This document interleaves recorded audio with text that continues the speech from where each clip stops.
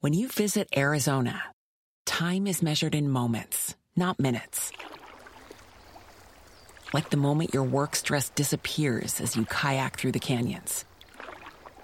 Or the moment you discover the life-changing effects of prickly pear chocolate. But nothing beats the moment you see the Grand Canyon for the very first time. Visit a new state of mind. Learn more at hereyouareaz.com. Hi, everyone, and welcome to episode 269 of the Professional Book Nerds podcast, presented by Overdrive. This is Jill. Hi, Adam. How's it going? Good. How are you? I'm doing good. Super excited about this. We're recording this like first thing on Thursday morning, which is the same day that our October books and our Fantastic Beasts trailer takedown. I'm like stalking our email just to see and our social. That's what I was going to say. I'm really glad we're doing this in the morning so we didn't both come in here and be like, listen, insert name here of person who disagrees with us. We're not going to do that. We're not going to do that. We would never do that.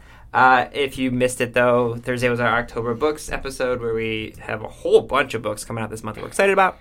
And then also the beginning of it is an intro we did with our buddy Jandra, who came on because all three of us had a lot of thoughts about the Fantastic Beasts and where to find them movie to the most recent trailer. So check that out. But today we're talking about Big Library Read. Yay! So for new listeners, because as we mentioned last time, I know we have a bunch of those, Big Library Read is a program that Overdrive does that is a worldwide digital book club. So bear with me for like a minute. I'm just going to basically go through the spiel. Big Library Read, the most recent one, or the upcoming one, kicks off on October 1st, which is Monday. Yeah, which is Monday. So you're hearing this on a Saturday. Well, it's coming out on Saturday, but this is a bad start. Big Library Read starts go with it. On October 1st. And from October 1st to the 15th, if you go to your Overdrive library or school website or go into Libby and find your library, you'll be able to borrow The Girl with the Red Balloon without any wait lists or holds for 2 weeks. The title is a young adult book. It will be front and center on your library's website if they're participating, and like 20,000 plus libraries and schools participate, so it's a very good chance that yours does. So no wait list, no holds. The title is available for simultaneous use.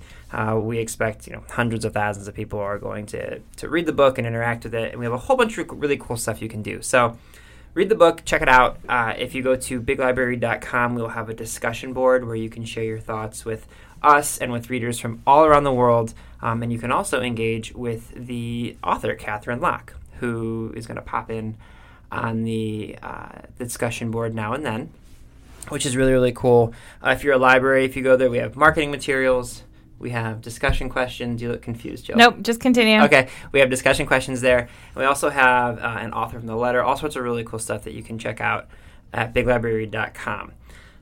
So every time we do this sort of thing, when you go to the library's website, you'll see the book, and then you'll also see this episode of the Professional Book Nerds podcast. Yay! So, oh man, that feels like a lot of words. Okay, so I could have done part of that, Huh? I could have done part of it. I know. Well, I told you I had the website pulled up, and I didn't know if you had pulled it up because I can't see your computer. I didn't because you said you did, but then you could have just like... I know how to talk about Big Library. I should have let you do this whole part because I have to talk about the episode because you weren't able to join the interview. Anyway, are there other things I'm missing about Big Library Read, Joe? Please talk. No, I don't think there's anything you missed about Big Library. Very thorough. If you really enjoy the book, there's actually a second book coming out in her series about the girl with the red balloon, which we discussed a little bit. There's also recommended reads on biglibrary.com. So, Katherine came on. We discussed the book. We discussed where the book came from. This isn't giving anything away. It's a time travel book. The main character goes back in time to Cold War Berlin by the wall that separates East and West, and there's this whole thing about it. It is kind of inspired by 99 Red Balloons, and it's also kind of inspired by a thing I didn't know about. The Bruce Springsteen concert in the 80s when he was like the first person to play on the east side of the wall. I don't think I knew that either. Yeah, we had this whole conversation about it. Also, perhaps the coolest thing we talk about, Katherine is very good friends with a couple former guests of the show, Lindsay Miller and Marika Niekamp, and they have a online Skype Dungeons and Dragons group, which is just amazing to me. It's all young adult authors, and They play Dungeons & Dragons, and they Skype about it, and they tweet about it. So we talk all about this for like way longer than was probably necessary, but I'm obsessed with this group, so it's very, very cool. If people want to get a hold of us, Jill, tell them all about how they can do that. You can go visit our website, professionalbooknerds.com, and all of our social links are on there. We are on Twitter and Instagram at ProBookNerds, and you can email us at professionalbooknerds@overdrive.com. Yes, you can. And if you want to see all the books that we are most excited about for October, in addition to listening to the most recent podcast, go to our website, professionalbooknerds.com. The About page there has all of our upcoming books that we're psyched about. Did I miss anything? I don't think so. Okay, I hope you guys enjoy this interview with Katherine Locke on this very special Big Library Read edition of the Professional Book Nerds podcast.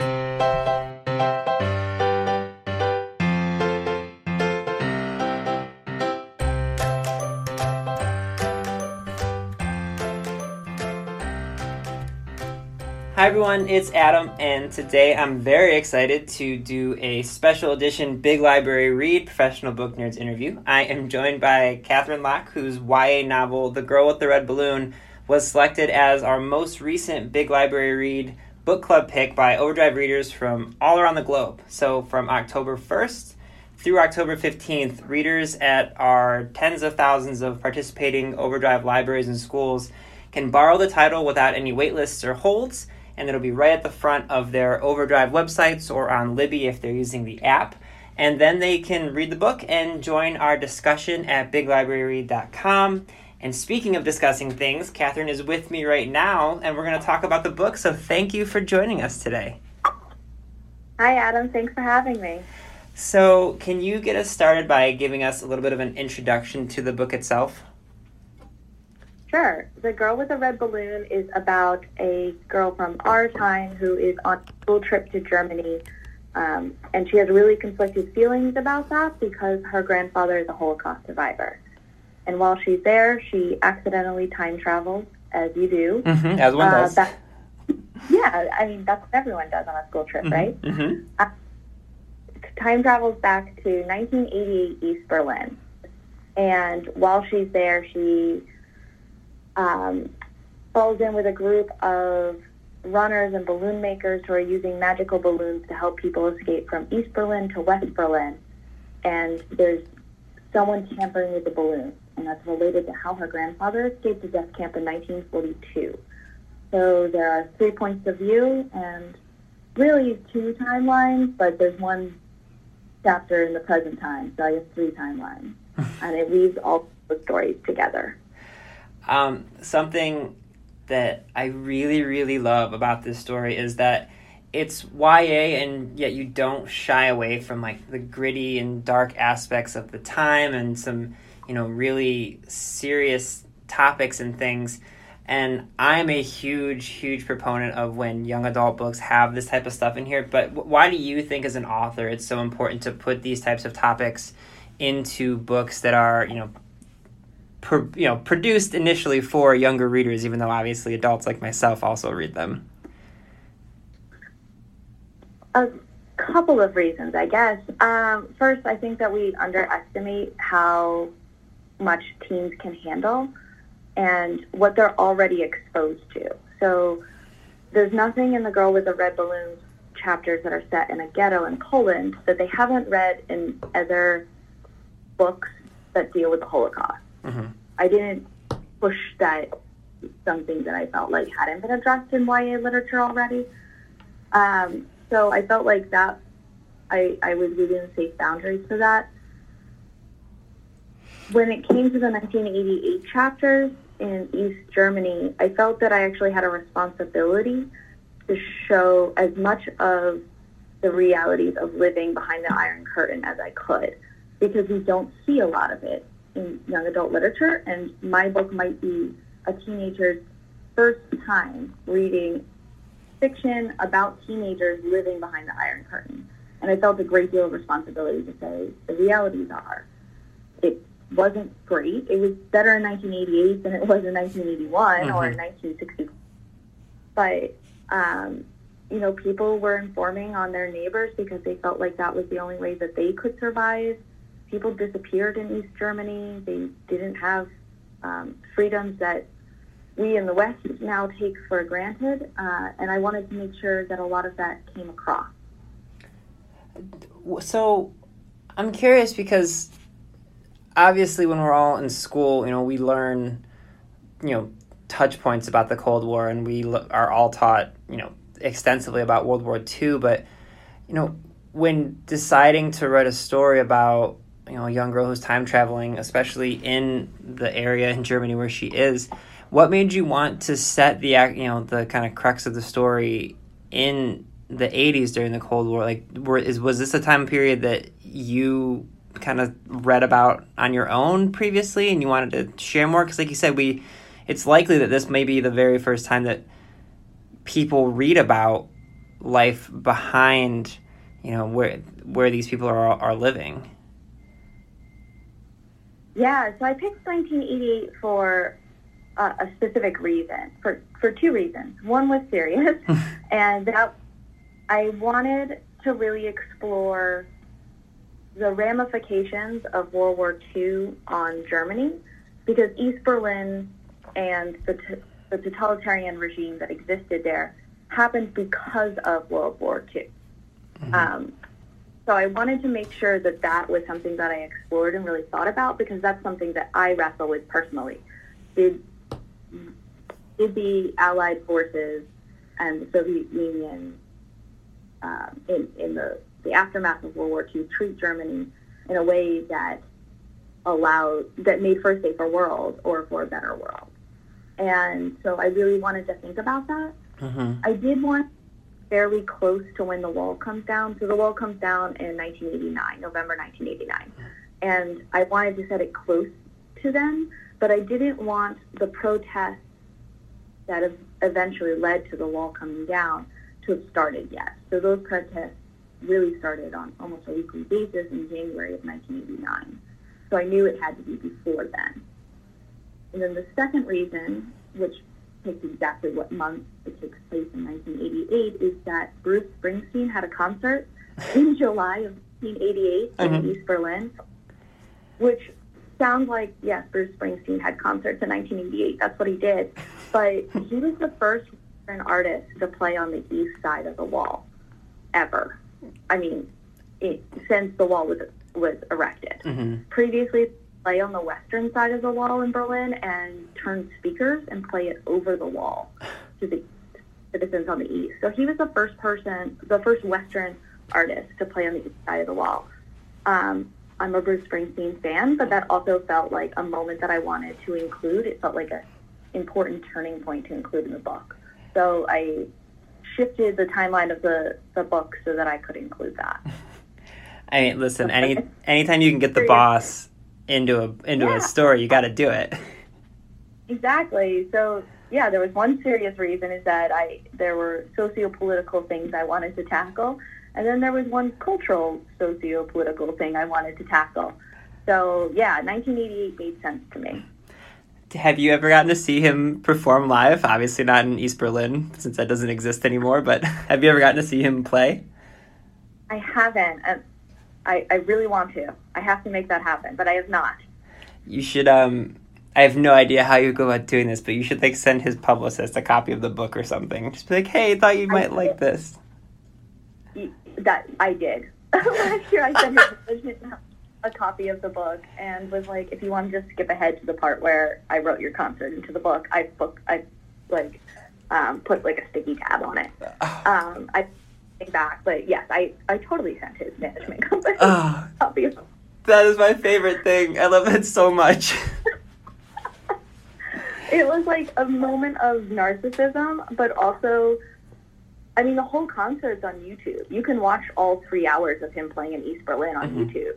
And I played it on loop for months while I was working on this book. It was a really important part of writing this book. So, yeah, I sent that and a thank you. Well, listen, I fully support doing the whole shoot your shot thing. I do it all the time with the podcast on Twitter. We had a children's author from Australia on who writes these baby Einstein books, and Chelsea Clinton tweeted about how much she enjoyed them. So I responded and I was like, yeah, you should come on the podcast just like he did. And I was just waiting. And of course, she never responded, but I'm just like, maybe. And that would be amazing. Yeah. You have to.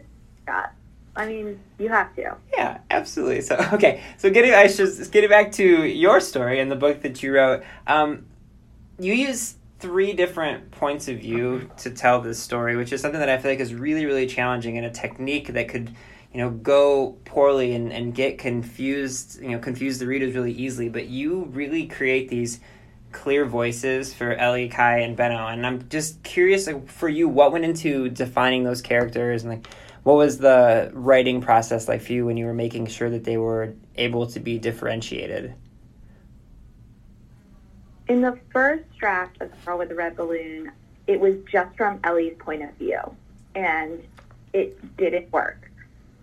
So when I went back in about a year later to revise, I knew I wanted to add Kai's point of view. Mm-hmm. And I got maybe like 2 or 3 chapters into that version when I realized that also wasn't working, and that I had built this whole story around a family story Ellie had heard about her grandfather, and that I needed to give her grandfather, who is Benno, his own voice and his own timeline. So I scrapped the beginning of that second draft, re-outlined, and began writing it. The way that I kept their voices distinct was that I wrote each character in a separate Word document, and then at the end of a writing session, I would copy-paste them into a master document, which is how, like, starting with a fresh page with a fresh voice was really helpful to me. They're also just really strong characters. I had a really good of who they were before I started writing, which isn't always the case when I sit down to write a book. So I was a little lucky that I had spent a draft and several attempts at revised drafts. So I knew who Kai was before I wrote Kai. I knew exactly what his voice sounded like. I knew what he was passionate about. I knew that he would do anything in the world to protect his little sister. I knew what he feared. I knew all of these things about him. So when I started to write Kai, he came pretty quickly. Benno was a little harder because I wanted his chapters to feel a little bit like a fairy tale or a folk tale. So a little more sparse, a little more dreamlike. Mm-hmm. So that's not my normal writing style, and I had to kind of go into his chapters with a lot of intention and write very slowly compared to my normal typing speed. But Benno's chapters needed almost no editing, and that's probably because I wrote them so slowly and so carefully that they basically came out and we copy edited them. So I was pretty lucky with Benno as well. But that one, I really think about exactly what I wanted to accomplish in each of these interstitial chapters. That's so interesting that there wasn't really any editing. And like you said, it's because of the way that you wrote it. I feel like that, for people who may not be aware of the writing process, like that is very rare. Yes. And the rest of the book was, I threw out the entire first draft. Nothing, like 3 lines survived from draft 1 to draft 2. And the rest of the book was pretty heavily edited. So, yeah, the Benno chapters, every time I would open the document from my editor, they would have like a couple little remarks and a few clarifications. And other than that, Benno's story forms like the backbone of this book. And I'm glad that it was a strong backbone.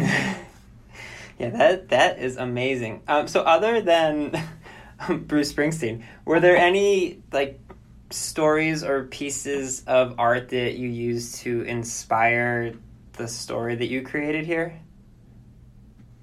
Well, I got the idea because I was driving to work one day and heard 99 Red Balloons on the radio.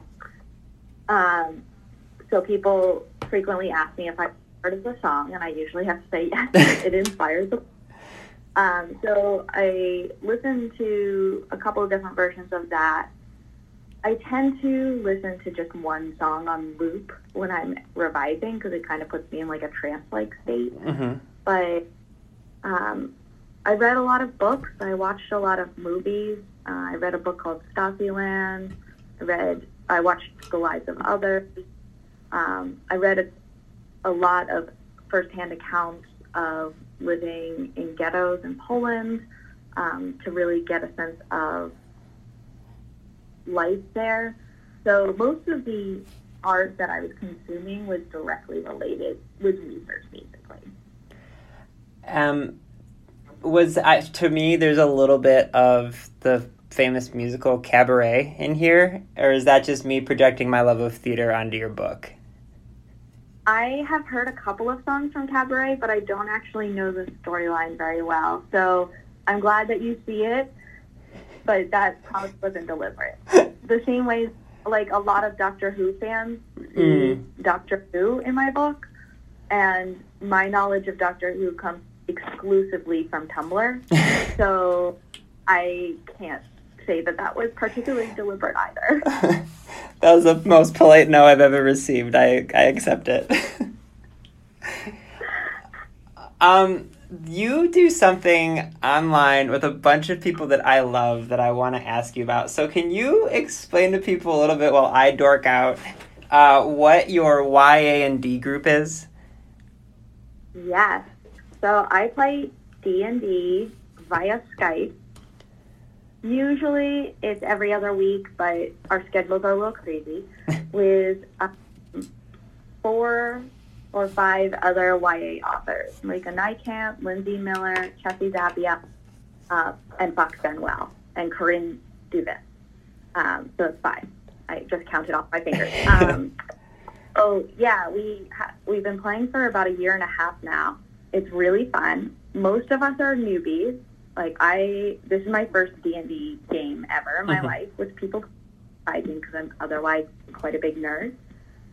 But it is a really fun way for us to all be creative and think about story and choices and characters without being like writing in a vacuum. I play a rogue, and he tends to be just basically one-liners straight through. And that is really fun for me because I don't write characters who are just one-liners straight through. That's just not what I end up writing in my book. So he feels like a really fun outlet. And it's great. We get to catch up with each other, and we talk about books and authorship and what things are going right and what things are going wrong, and we are really supportive. And then we play a game, and it's fantastic. And Rika's our DM. Oh, of course she is. Oh, man. Yeah, she's amazing. And also, she made our beds mimics 9 months ago, and now none of us will sleep in bed. You go into it, we all stabbed the bed. And she's like, seriously? That was one time. And I'm like, nope, you stabbed the bed. There's a tapestry on the wall, stab the tapestry. Probably a mimic. And the one time I didn't stab a soft piece of furniture, it was a rough othering, and I almost died on Sunday. So that's the last time this is so... you there? Yes, I am. Oh, sorry. You're cutting out a little bit there. But yeah, Marika was she was the first person I ever interviewed for this podcast. And she has been back several times since. She was, in addition to being our first interview ever, which was our 4th episode, she was also our 200th episode, and she came to Cleveland, and we did a live event with her, and I got to take her to dinner and hang out with her, and yeah, she's just the best. And when you said that she's a DM, that makes all the sense in the world to me. She's fantastic. She's one of my favorite authors, but she's also just one of my favorite people. And it's been really fun to have her DM this game. Yeah, she's one of those people where anytime I talk to her, I'm like, you're just much, much cooler than me. But every time her too. Yeah. So you were talking about how, this lets you be creative and have fun and catch up with other people. But has this group, either getting to interact with your friends who are also writers, or just the fact that you're doing this creative outlet, do you think that this helps your writing process for the stories that you then put into your books? Yeah, I think that I'm more willing to look off the beaten path. I think that in plotting, I tend to see like, oh, we've come to a branch. The character has two choices. And I've been able to like think a little more outside the box.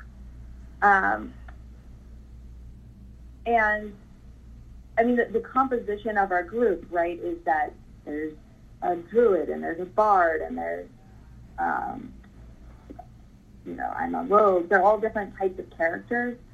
And it's made me think a lot more about the roles in an ensemble cast and sticking to characterization no matter what. So even though Corinne's character almost died, not last Sunday, but the Sunday before, and we all knew like that she was putting herself in great danger, she really stuck to the characterization of her character. And that was really fun in the game, but it also reminded me you can't just bend a character out of their mold because it suits a lot better, or it makes it easier on you as a writer and a creator. So I'm just curious, how did you guys all like start interacting and doing this? Like, did you know each other from outside of this? It just because you guys are all over the like literally the world. Like, how did this get created? We all knew each other through YA, and some of us knew each other better or longer than other people. But I'm pretty sure Marika was like, I want to put together a YA&D group who's interested, and we answered. So, yeah, it started last February 2017.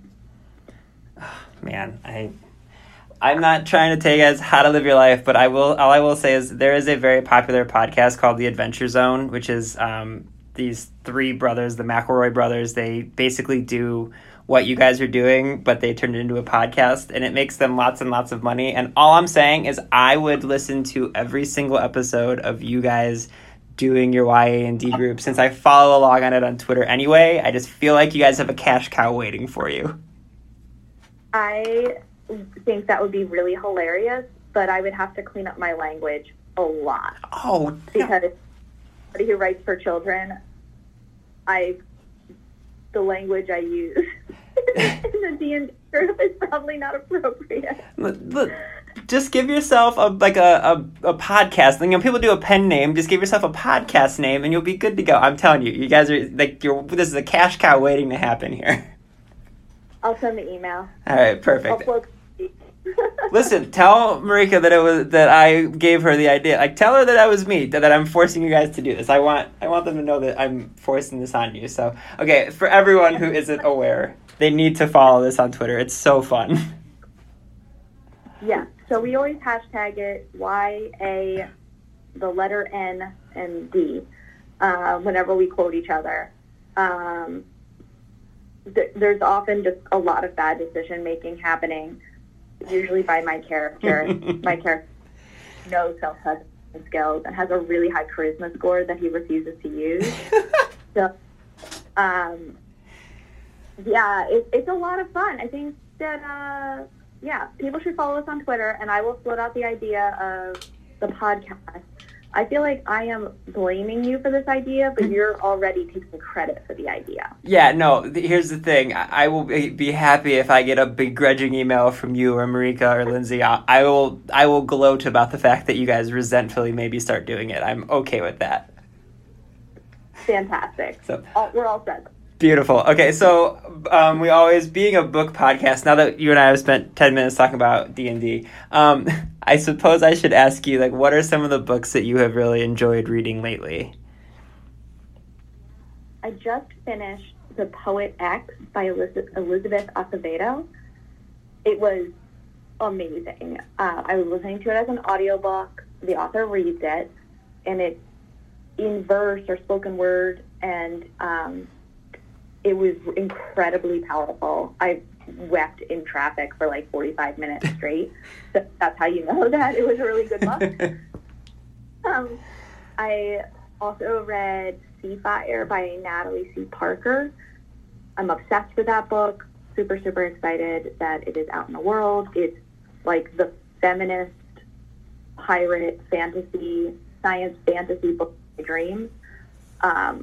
and really interesting, complex female friendships in that book. That book is like a master class in how female friendships. And I just started it, but I received an arc of Beneath the Citadel by Destiny Soria. Mm-hmm. And I love Destiny's writing. Her first book, Iron Cast, is one of my favorite YA fantasy books. And this one is amazing already. So I'm really excited to finish it this weekend. I literally just started that last night. I'm so excited about it. It's so good.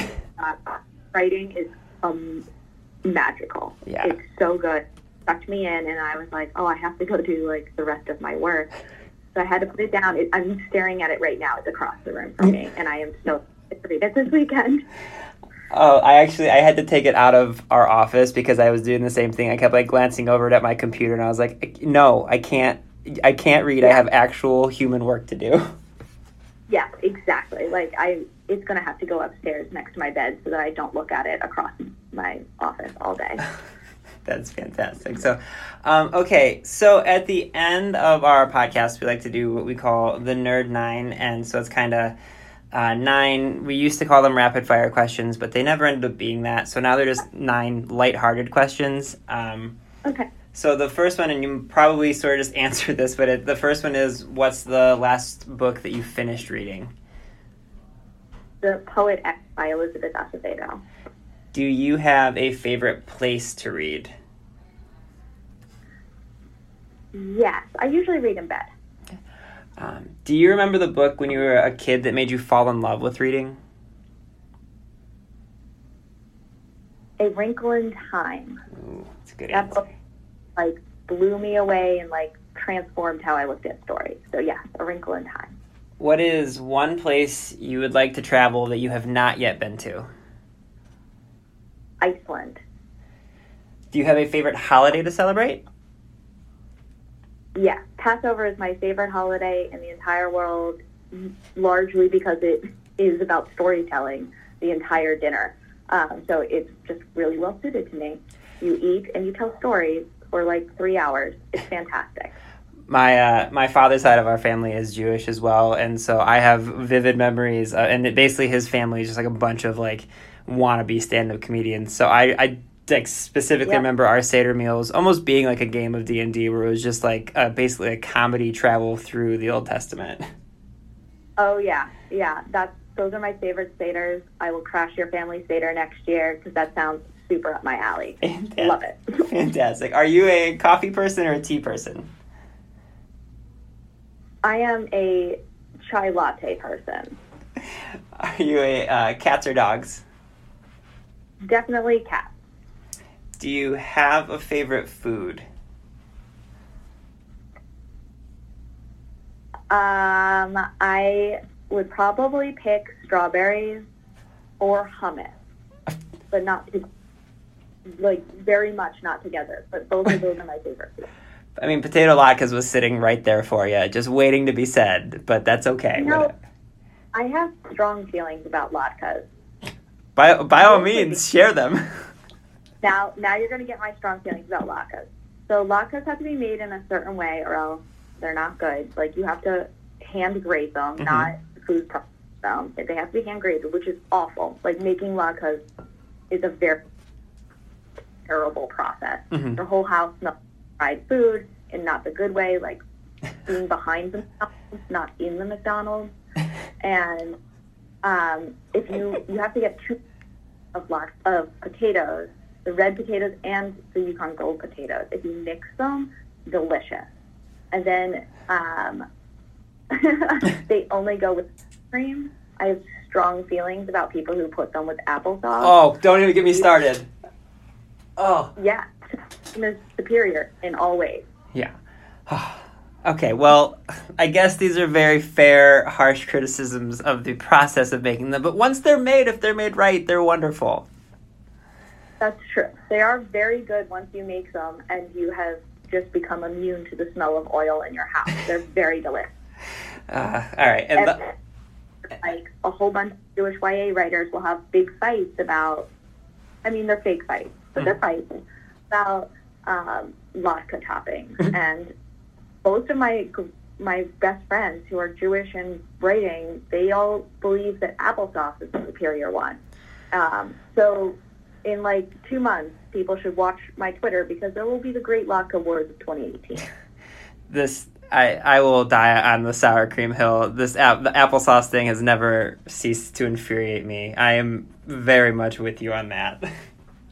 We can be best Adam. All right. Like that's the bar for my friendship, is if you believe sour cream beats applesauce on latkes. Perfect. All right, and thus ends the first episode of Katherine and Adam talking about latkes. Perfect. That's our next podcast. What's that? That's our next podcast. After the YAC, we're going to have an entire thing where we have 15 episodes of a podcast just about latkes and sour cream. Listen, I don't know when you're going to get work done on your writing stuff, but I feel like, again, we're just sitting on a huge money train, and we'd be fools to pass it up. I'm going to send you an email about this. I'm only about 50% kidding. Oh, beautiful. By the way, this Nerd 9, I have one more question for you, and this is why they're not rapid fire. Okay, so moving on from latkes, we'll talk and we'll plan out our strategy. But if you could have dinner with one person alive or dead, who would you pick? Oh, I feel like I should have been better prepared for this question.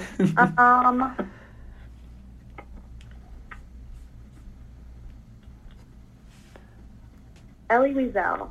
Oh, that's a great answer. That's a really good answer. Yeah. Thank you. Yeah, I think that's who I'd have to go with. See, this is why I don't ask ahead of time, because I feel like you might have tried to think of something different from that ahead of time, but right, that first one that comes off the top of your head, that's how you know it's the right answer for this. Yeah. Okay, so last question for you. What do you hope readers take away from The Girl with the Red Balloon? I hope that readers flip to the last page and think about their own family stories, their relationship with older members of their family. I hope they think about the way that history is not just isolated events, that everything is a cascading set of dominoes, and we are living in that now. And I think that at one point in the book, Kai says, the people never mentioned in history books still made history. And to me, that line sums up why I wrote the book, that all of us right now are making history with every choice that we make. And I hope that people make good choices. I think that's perfect. And the good thing for everyone reading this for the first time through the Big Library Read program is when they finish that last page and absolutely love it, they'll be able to go get the second book in the series because it comes out October 2nd? Yes, October 2nd. And it is not a sequel. It's a companion. Wow, that's my fault. I'm sorry. I knew that. That's my fault. So you can read them as standalones, you can read them together, you can read them whenever order you want. But the magic that is used in The Girl with the Red Balloon is invented in The Spy with the Red Balloon, which is set during World War II and comes out on October 2nd. So I did half of a good job. I made sure that you could buzz market the second book, but then I goofed on what it is. That's okay. People think because it's the second book, people think it's a sequel all the time. This is like my common refrain. So don't worry. You are far from the only person. All right. Well, that makes me feel much better. All right. Well, Katherine, thank you so much for joining us today. I feel like I have a new best friend, and I know everyone's going to love the book. Thank you so much. I really appreciate it. Readers can sample and borrow the titles mentioned in today's episode from Overdrive.com, and our library friends can add these titles to their collections in Marketplace.